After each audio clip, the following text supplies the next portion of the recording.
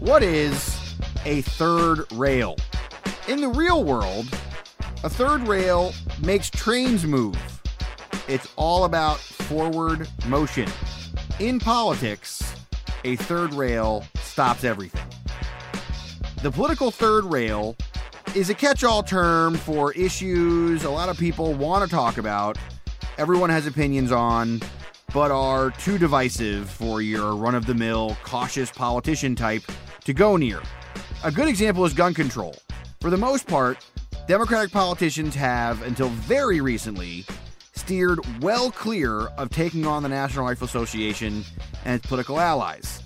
Democrats almost always lose those fights, and in some cases, they lose them really badly. I've been told to stop shouting about guns. Which brings us to Hillary Clinton. Actually, I haven't been shouting, but sometimes when a woman talks, some people think it's shouting.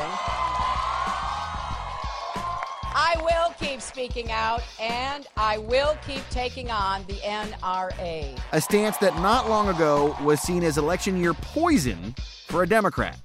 But on a number of issues, Clinton is running much farther to the left, much farther into what was once seen as politically dangerous territory than anyone expected. This has gone on too long, and it's time the entire country stood up against the NRA. So today I'm calling for universal, automatic voter registration. Every citizen in every state in the union. I believe we need to protect access to safe and legal abortion, not just in principle, but in practice. This is No One Knows Anything, the politics podcast from BuzzFeed News. I'm your host, Evan McMorris Santoro, and today we're going to talk about the surprising moments when Hillary Clinton has grabbed onto the political third rail and held on, delighting progressive activists and confounding the predictions that her campaign for president would be 100% boring centrism. We're going to hear the story of one of those moments Clinton defied the predictions and went to the left, and what it was like to be in the room when that happened. And we're going to talk to a voter who found the ultimate third rail in politics and is holding on to it for dear life. He's a Latino voter who's voting for Trump. We're going to ask him what that's like. Joining me in the studio today is Adrian Carasillo, BuzzFeed News' Latino politics expert. Adrian, thanks for being here. Thanks for having me, Evan. So let's talk about one of these moments where Clinton really surprised activists and surprised political observers by being much farther to the left on an issue than people expected that she would be going into the election. Yeah, it was May 5th, 2015, 3 weeks into the Clinton campaign at a high school in Nevada. And basically it was a round table with Dreamer activists, immigration activists, to talk about immigration. And it is Cinco de Mayo, so this is an especially appropriate day for us to be having this conversation. She's surrounded by 6 Dreamers, young people who came to this country when they were children.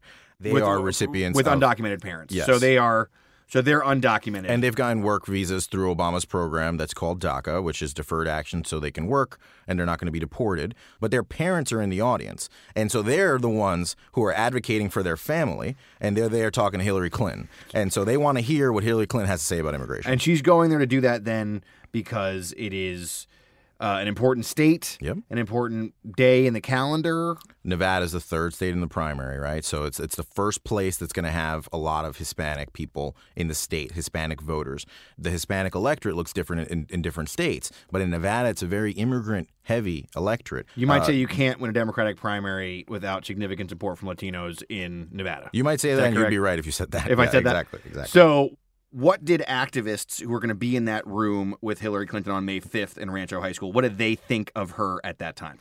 They think Hillary Clinton is the person who waffled on driver's licenses in 2008 for undocumented immigrants. Right. Famously on the debate stage. Yeah, famous gaffe, and people always bring that up. And they think Hillary Clinton is the person who said that when unaccompanied minors surged over the border from Central America, that she said, you know what, they need to be shown as much love as possible, but then they need to go back. And so people were just really upset. They just felt that Hillary really isn't on their side on these issues, so they weren't expecting much. Okay, so here we go. We've got frustrated activists, and they've got a Democratic frontrunner who they do not have super high expectations for. Mm-hmm. So that's how we get to that high school gym. Is it a gym? Is it a library? It was a library. Okay, high school library. I keep saying gym, I mean library. It's funny because I've never really been in a high school gym. I'm kind of like a doughy person. I don't really do a lot of. I'm much more of a library type. For some reason, I keep saying gym. I don't know why. Yeah. That is. I might be more apt to say like high school cafeteria even, in fact. Anyway, so she's in this library. So I will fight for comprehensive immigration reform and a path to citizenship. So she for starts you, off for talking, your and she talks families about across our country. immigration reform, and she talks about a pathway to citizenship. And these are things that the activists already are expecting, and they kind of roll their eyes at. And if Congress continues to refuse to act as president, But then she says that she'll go farther than Obama on executive action. to go even further. There are more people, like many parents of dreamers and others with deep ties, And will protect the parents of dreamers who are sitting around the table. who deserve a chance to stay, and I will fight for them. So that's a big deal because these are her their parents are in the audience. And she says she will seek to phase out detention centers. So in theory, you've got the sort of like proverbial clipboard on the lap of the proverbial activist, and there's a proverbial list on it, and they're checking off executive actions going farther. They're checking off detentions. They're checking, and so what is the, based on your reporting, what's the feeling in the room as they're checking box after box after box? It's really funny when I was watching the C-SPAN video of it again, and you hear like one activist go like "woo" and like clap, but it's it's kind of this thing where they have to keep it quiet and they have to let everybody else go. But a lot of people felt that it was further than they had expected that she would go. Then what happens? Yeah, I mean, Clinton finishes what she was there to say. But let me now turn to the people who are living this story. I want you to meet them. I want you to And hear she from them. turns to the activists and introduces the first one so they can tell their story. Start with you, Astrid. If you will introduce yourself and talk about your own life and what brings you to this table today. Thank you, Secretary. My name is Astrid Silva. Hello? Hello?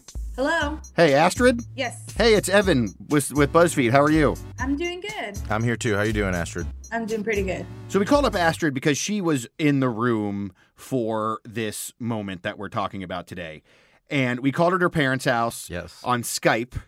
And she had some fun little friends, and she had a friend in the background. Her mom's birds were there, one in particular.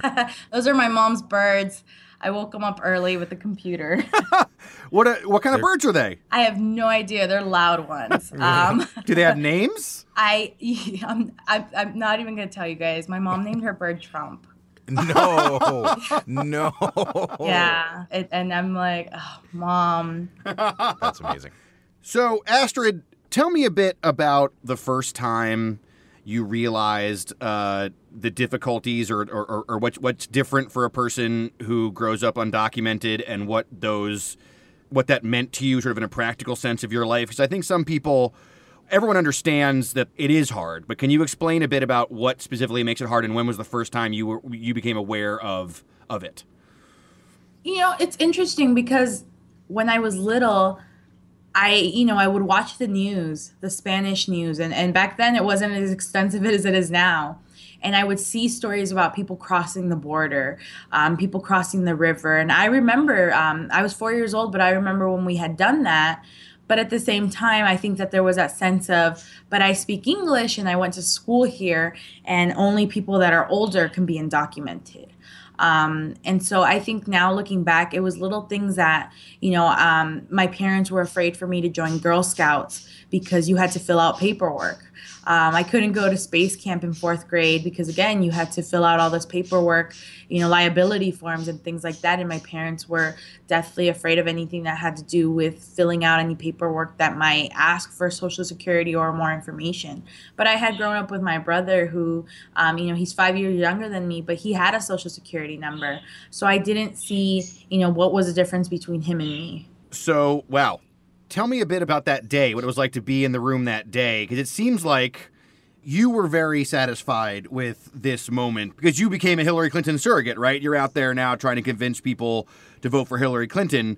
Can you just kind of walk me through that as a person who is not super well versed on the intricacies of this debate? Tell me why it was such a big day. Oh man, it was a huge day. I think that until I stepped in, I didn't realize, this is a presidential candidate that's gonna, she wants to talk to us about immigration reform at a sit down. It's not just like a run by meeting where you kind of scream a little and you go, hey, like, I want immigration reform. And then they come back and they're like, oh, I'm going to work on it.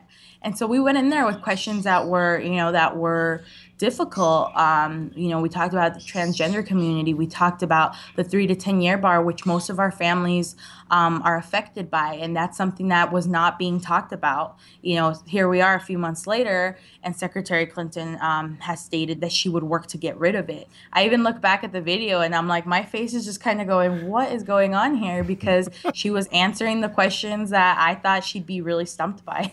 Can you explain the 3 to 10 year bar?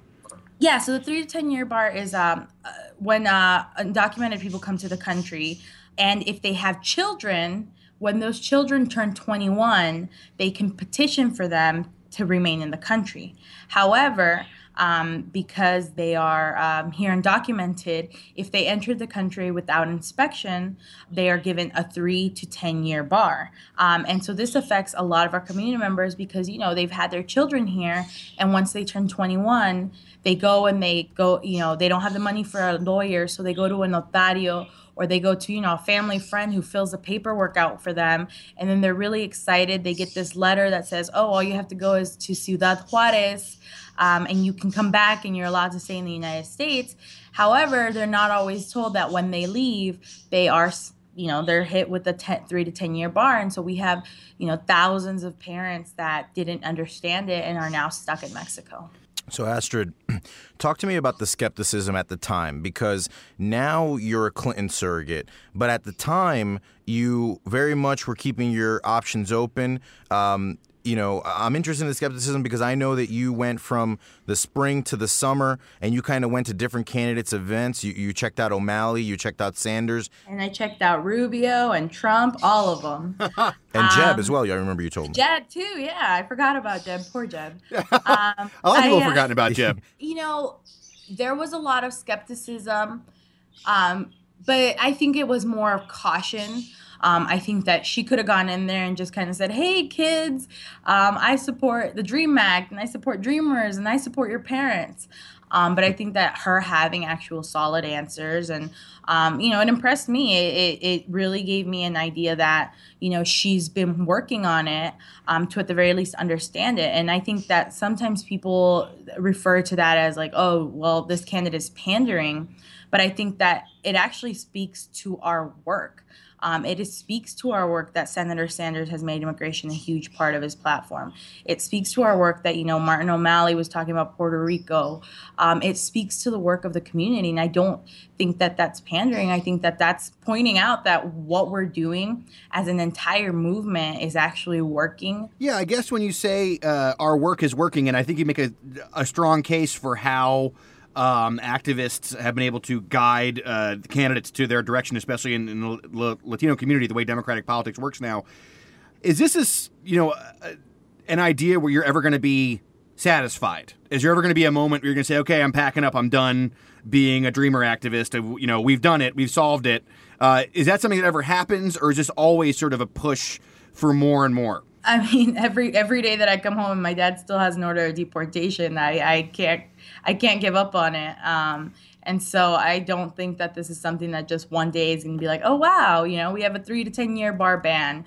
All is good. Let's go drink a margarita. I think that all of us as leaders, we have our time to do what we can. And then it's on to the next generation, because they're the ones that are going to be pushing harder and harder, just like we fought after the people that came before us. I think a lot of us remember the struggle. Like, I remember having to ride the bus and having to walk everywhere, but now I have a license, and you get comfortable after 2 to 3 years without having to ride the bus anymore. Those things are easy to forget, and I think that we need to make sure that as a community we don't forget those struggles that we had, because other people are going to face them too. Okay, Adrian, so Astrid laid out the case pretty well for how Clinton has moved to where activists like her really want her to be on this stuff, right? So why doesn't Clinton just do this on every issue? I mean, am I wrong that there are activists out there who don't think that Clinton has moved in their direction? You're not wrong. I mean, there's activists out there immigration activists who are still upset with her. Some of them who are parts of the Sanders campaign. And we're not talking about just immigration. I'm thinking about Wall Street reform activists who think that Clinton is too close to Wall Street and hasn't gone their direction enough. A huge part of Sanders' campaign. I'm thinking of people who want universal health care and has felt like Clinton has backed away from that sort of Democratic progressive promise. Obviously, environmental activists talk about, for example, like on fracking, they feel like Hillary Clinton has not gone anywhere near where they want in terms of banning fracking or backing away from fracking. What do the issues where we see Clinton move to the left, where she does these things, and we've talked earlier, we've talked about abortion, we've talked about there is some Black Lives Matter stuff that she's done that's been surprising to those activists in terms of how she's embraced their movement. We're talking about immigration today and other Latino electorate activist issues. What are those issues that she's chosen to move that direction on, or that we've seen her move that direction on? What do they say about where Democratic politics is now and what she is trying to do strategically? Basically, I think that on those issues, they made a calculation that was basically, we are going to be protested and we are going to be criticized if we don't at least adopt these policies a little bit more to the left. Democrats and activists have had a complicated relationship in the Obama years. President Obama embraced the activist left during presidential cycles, counting on them to boost Democratic base turnout for him.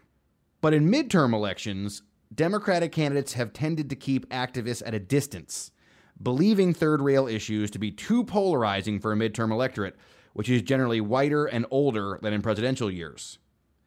But Democrats got crushed in 2010 and 2014. For 2016, the Clinton campaign studied the two visions of Democratic politics closely. Very closely. According to the New York Times, there was polling and focus group testing to determine if going left was a dangerous bet.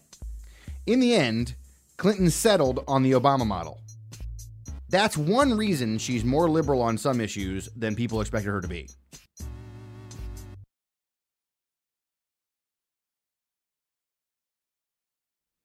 So activists are pushing candidates on both sides towards the third rails, but activists don't always speak for all the people they purport to advocate for, and not every voter is an activist. Because voters defy stereotypes, politicians remain wary of third rails. There's no better example of that than this voter, Jesse Lopez, who's a Latino guy, veteran, and just a real passionate dude voting for Donald Trump. Hey, how you doing? Good, man. How are you? Oh, pretty good. You sound really busy. I'm in the car. Oh, yeah. It sounds like you got some people in there with you. Oh, that's my grandson.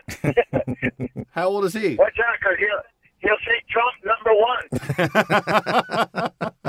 He's 3 years old. So I want to just start with a part of your story that I think that really jumped out at me, which is, tell me about the time that you marched with Cesar Chavez and what that was like. Who's that guy? We got like long hair back then. You're wearing like bell bottoms. I mean, like, what was it like to be a protester? You said you were a time? radical Latino activist back then, right? Oh, actually, yes, I was a radical Latino. It was as a result of having read some of Cesar Chavez's writings. Also, the story of Pancho-Villa, and the story of the Alamo, and it was like, it sounds like a lot of things that we should have, we being American Latinos, have been taken away from us from white Anglo-Saxon Americans. So, because it seems like today you're still kind of a radical Latino, but radical in a very different way, which is that most of the Latinos who are marching today are marching against Donald Trump. You're marching for him. Do you see a connection between your time as a Cesar Chavez radical Latino reading about the Alamo and then today? What's that connection? Almost there is no connection. I was marching for the legal American Latinos. And Jesse, you got into, you went from the military and then you did some border law enforcement, right? I worked with a military police unit. Our main objective was to extricate American military personnel from Mexican jails. And so I became familiar with the work of the Border Patrol and what they had to deal with on a daily basis. Getting shot at from across the border, getting do. So, in the same for respecting law enforcement that are out there every day sacrificing their lives for each and every one of us. So you sound like a guy who's not going to have his mind changed. You're pretty much set for Trump, and that's how it's going to end, right? There's not one single Trump supporter that would have his mind changed unless God opened the sky and came on down. And what we believe is that he has. And he's the one that sent Donald Trump to us. Okay, well, I guess you can't say that there isn't a lot of passion on the Republican side of this election. It's a reminder that, for example, Trump loves to talk about that entrance poll that showed that he won Nevada Latinos. So that's a small caucus percent of these like Latino Republicans. I think it's a reminder that these people are out there. Of course, there's millions of Latinos. Of course, there's going to be some minority that are into Trump. Polls have shown that it's not a large amount of people, and what I found interesting when I spoke with some Latino Trump supporters was basically there's some things that unite them. It's a lot of men. There was people with military experience, and they talk about, just like any Trump supporter, they like that they feel he shoots from the hip and he says what he believes. Yeah, so I mean, it's important as we have all these conversations all the time. It's it's something that's hard in politics because we talk about people as parts of groups that groups do things. Yep. So we say, I'm a aforementioned, I'm a doughy, bearded, straight white man, so therefore I'm supposed to vote, I guess, from the line of the latest Star Wars movie or whatever I'm supposed to do. But even when we hear about the quote-unquote Latino electorate, Jesse Lopez is in the Latino electorate. Yeah, the Latino electorate is normally presented as one united thing, which it is not. It's not all one group. Right, which shows a different role for activists, too, because sometimes they don't even have to – it's not just about convincing politicians. It's also about convincing voters to go with them on their issues. Yeah. All right, so here's what we've heard. We have heard about moments when Hillary Clinton has surprised activists and surprised observers by jumping much farther into the political fray than people thought that she would in areas that were much more dangerous than people thought. We've heard from just a quiet, laid-back Trump voter, just subtle, like a real quiet, subtle guy. And we've heard from one of the activists who is out there trying to shape this election and has actually found herself sort of wooed by Hillary Clinton and direction that she's gone in this race.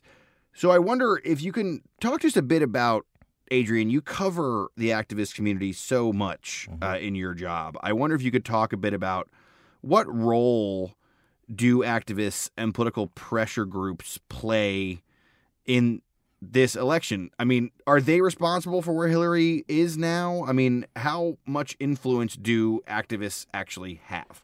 So the first role they played was, yes, in shaping where she went on the immigration stuff early on in the election. The next role that they played was a few high-profile activists joined Bernie Sanders' campaign. Now this becomes a huge part of Bernie's primary campaign, him going on immigration and them trying to outflank Hillary to the left on immigration. The activists have played a huge role in sort of this new normal in Democratic politics, which is not only tacking to the left on immigration, but also needing to make sure that your Latino infrastructure is up to snuff. It's not what you used to be able to do in the 80s or early 90s, have a taco at a restaurant, smile for a picture, and then head home. It used to be really dominated by Spanish language advertisements and stuff like that, a few things like that. Now you have to have this not only reach out in Spanish, but in English and to all those different communities across the country that we know. So the activists have shaped that in a big way.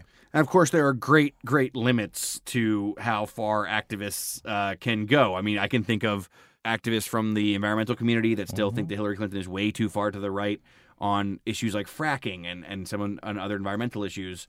Of course, we've seen with the Bernie Sanders thing, this huge amount of upsurge of people who are upset with politicians who take money from Wall Street or aren't perceived as being strong enough on Wall Street reform. They're not happy with Hillary Clinton either. So there are plenty of activist groups that are not being satisfied here.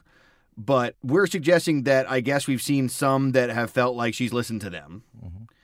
I guess the question then is, when it comes to is Hillary Clinton a liberal or not, do we know anything?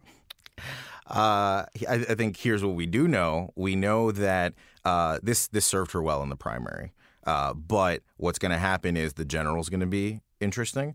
And let's say she were to become the president. She's talked about immigration the first 100 days. She wants to do gun control stuff, reform. I mean, the first 100 days is going to be a shit show when she's talking about trying to do immigration, and then maybe they don't have the House and maybe they have the Senate. I mean, you're talking about much different when she has to face these issues, when all the activists from all those different sides are saying, hey, you promised me something.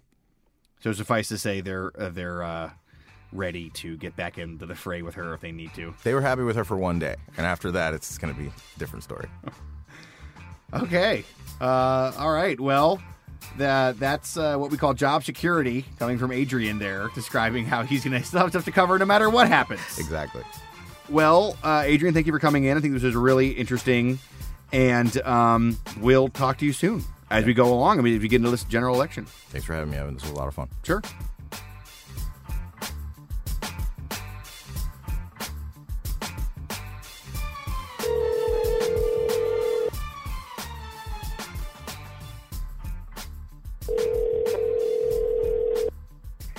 Hi, Evan. It's Meg.